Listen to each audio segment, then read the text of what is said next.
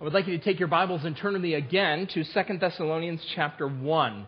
2 Thessalonians chapter 1, I'm going to read the chapter this morning as we start. I know that this is the third or fourth Sunday in a row that we have read this chapter, but we are making progress. We look at things in little pieces, but we're making progress slowly through this chapter. Maybe, Lord willing, we'll finish chapter 1 next week, but we're going to read it again because context is so important when you read the Bible. So we're going to read all of chapter 1. And then we'll just look at a little bit of it this morning. 2 Thessalonians chapter 1, starting in verse 1. Paul, Silas, and Timothy to the church of the Thessalonians in God our Father and the Lord Jesus Christ. Grace and peace to you from God the Father and the Lord Jesus Christ. We ought always to thank God for you, brothers and sisters, and rightly so, because your faith is growing more and more, and the love all of you have for one another is increasing. Therefore, among God's churches, we boast about your perseverance and faith in all the persecution and trials you are enduring. All this is evidence that God's judgment is right. And as a result, you will be counted worthy of the kingdom of God for which you are suffering. God is just. He will pay back trouble to those who trouble you and give relief to you who are troubled and to us as well. This will happen when the Lord Jesus is revealed from heaven in blazing fire with his powerful angels. He will punish those who do not know God and do not obey the gospel of our Lord Jesus. They will be punished with everlasting destruction and shut out from the presence of the Lord and from the glory of his might on the day he comes to be glorified in his holy people and to be marveled at among all those who have believed. This includes you, because you believed our testimony to you. With this in mind, we constantly pray for you that our God may make you worthy of his calling, and that by his power he may bring to fruition your every desire for goodness and your every deed prompted by faith. We pray this so that the name of our Lord Jesus may be glorified in you and you in him, according to the grace of our God and the Lord Jesus Christ. John Newton, the author of the hymn Amazing Grace, once asked his audience, his congregation, to imagine a man on his way to New York City. Maybe you have heard this before. A man was going to New York City. He lives about 50 miles north of the city, and he was a middle-class, solidly middle-class man. He was a shopkeeper or a farmer or a craftsman. One day, though, he died and he didn't die. One day he got a letter from an attorney about a relative of his who had died. Somebody he didn't even know, actually, didn't know existed, but this distant relative died and left him a fortune. You all hope you have a relative like that somewhere, don't you? Well, more money than you could ever spend in 10 lifetimes. The only thing he had to do was go down to New York City and claim it. So he got in his carriage and he started on the road down. So a long time ago, John Newton's illustration. But this man was traveling down, and his carriage, long time ago, his carriage hit a rut in the ground and snapped, with the front axle snapped. John Newton says, how foolish would we consider that man to be when to stand over his carriage and lament, my carriage, my carriage, my carriage, when a fortune, an immense fortune, is just a few miles down the road. One of my goals today is to help you see more clearly the value of the treasure that awaits all who are followers of Jesus Christ. Just a little further down the road. Or maybe to return to an image that I used when we first started 2 Thessalonians. Remember, one of the great, of all the many joys that are involved in a wedding day, sitting in the auditorium and waiting for the wedding to begin is not one of them. There's some joys. Maybe you like to look at the flowers, or you're enjoying listening to the pianist play, or maybe you're sitting next to someone you know and you can have a little conversation there. But no one makes the mistake of saying that is the highlight of the day.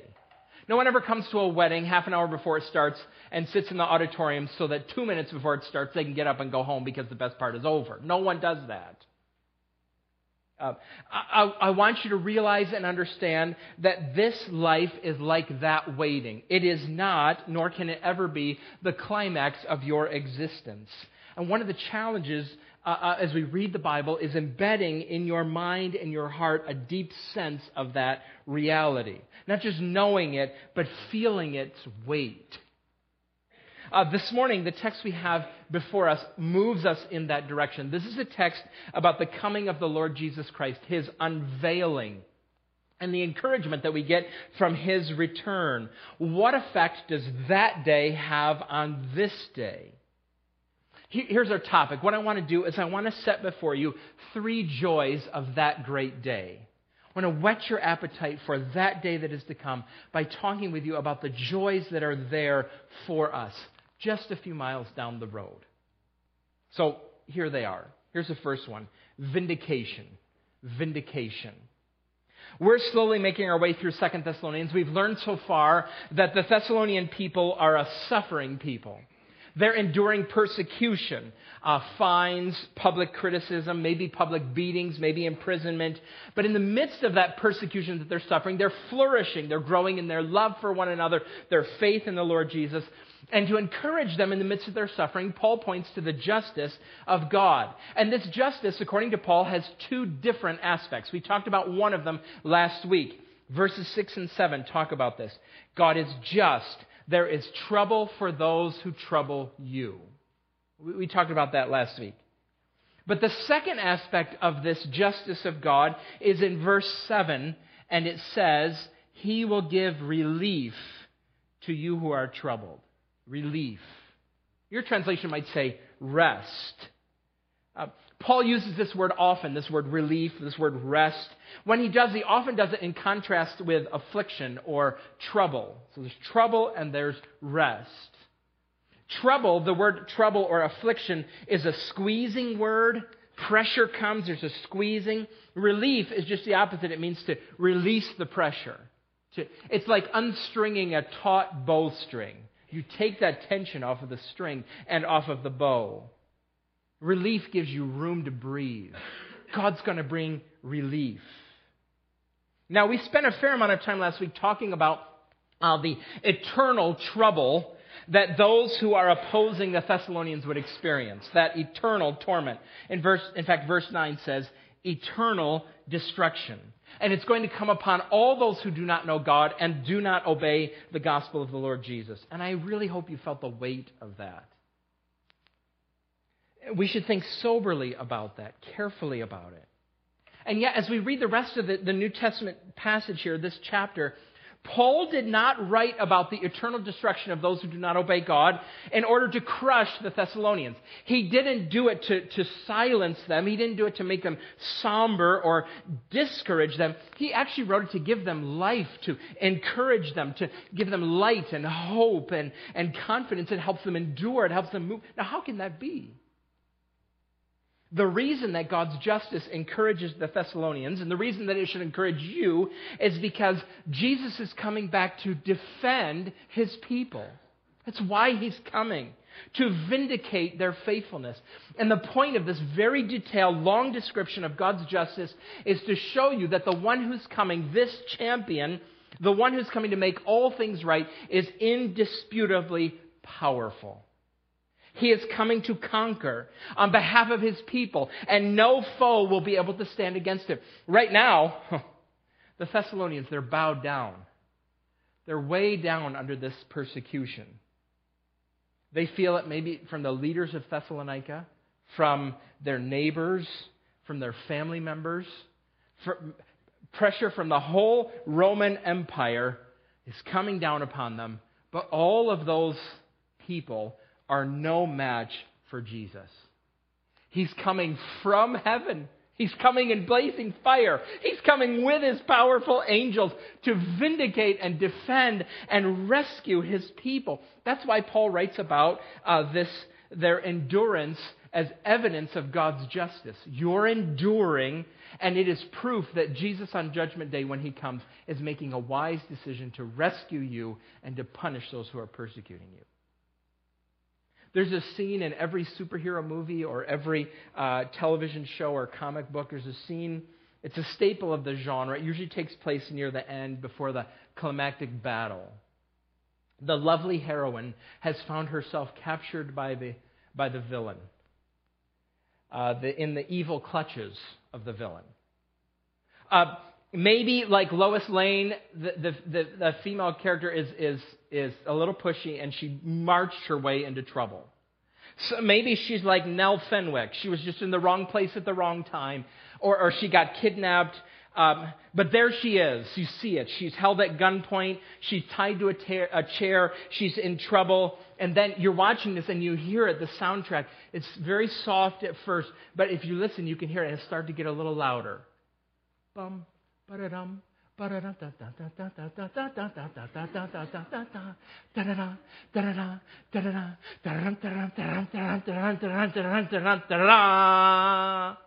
there he comes to save the day. And he's on his way. It doesn't matter. It's the Lone Ranger or Superman or Batman or Wonder Woman. When they come at that moment, you want them to come in full force with all of their powers. They break down the walls, smash through the doors. It doesn't matter. You want them to come rested and ready, armed to the teeth. And the Lord Jesus is coming, and oh boy, is he that. And more. He's coming to defend his people, to vindicate them. You remember one of the verses of the hymn, Praise to the Lord the Almighty? I think it's the second one. Praise to the Lord who doth prosper thy work and defend thee. Surely his goodness and mercy here daily attend thee. Ponder anew what the Almighty can do if with his love he befriend thee. Well, he's coming to defend his people. Vindication is coming. I know we talked about this a lot last week, the retribution side of God's justice. But this passage and others like it show that when he comes, the work of judgment is actually incidental to his primary purpose. Don't think that the Lord Jesus, when he is coming primarily looking for the wicked and that smiting people is really what he loves. God is not in heaven really hoping today that somebody messes up royally enough that he can smite them because he just loves to smite people. That's not what the Bible teaches. Retribution is secondary to his primary purpose, which is the establishment of the new age. Jesus is coming to clean house so that he can live with his people in a clean house. I was reading Ezekiel a little bit this week.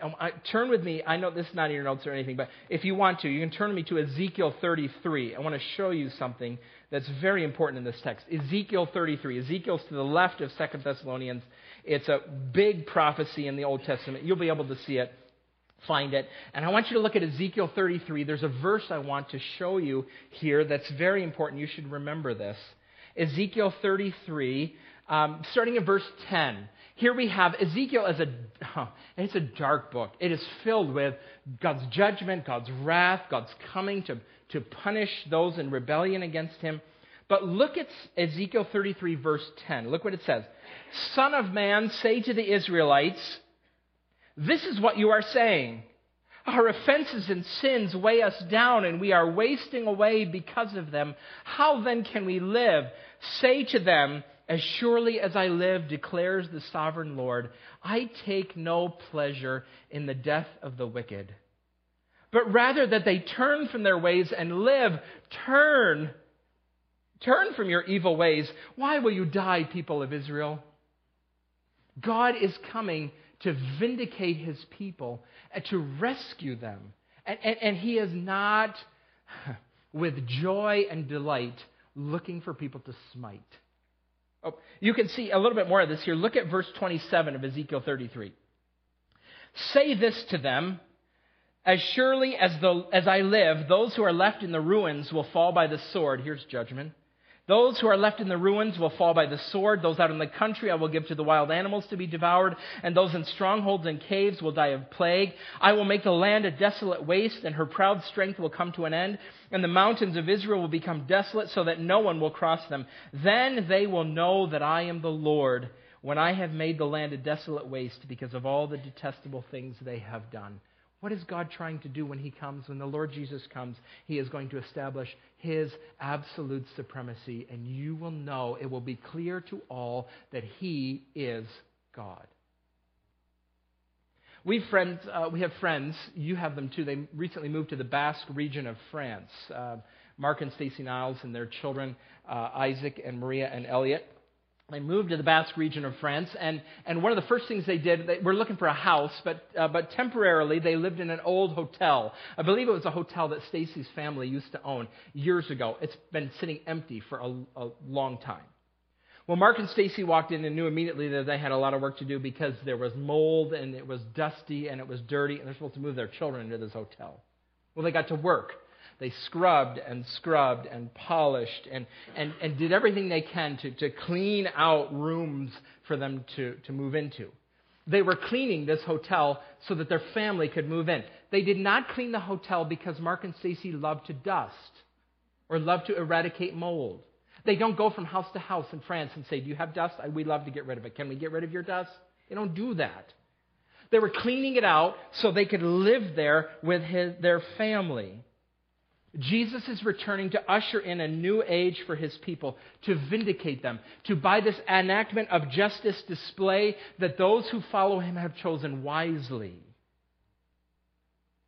You know what this means? This vindication means that you are not ultimately responsible for defending yourself or for defending Jesus, for that matter. And I'm not talking about self-defense. I'm not talking about apologetics, that intellectual defense of the faith. They're worthy endeavors. But we have to remember that Jesus is the one who will ultimately vindicate himself. He's the one who will show the folly of rejecting him and his people. You don't have to win every time.